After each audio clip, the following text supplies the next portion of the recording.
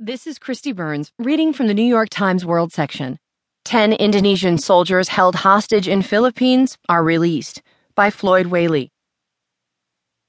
10 sailors from Indonesia who had been held hostage in the Philippines for more than a month were released on Sunday, officials from both countries said.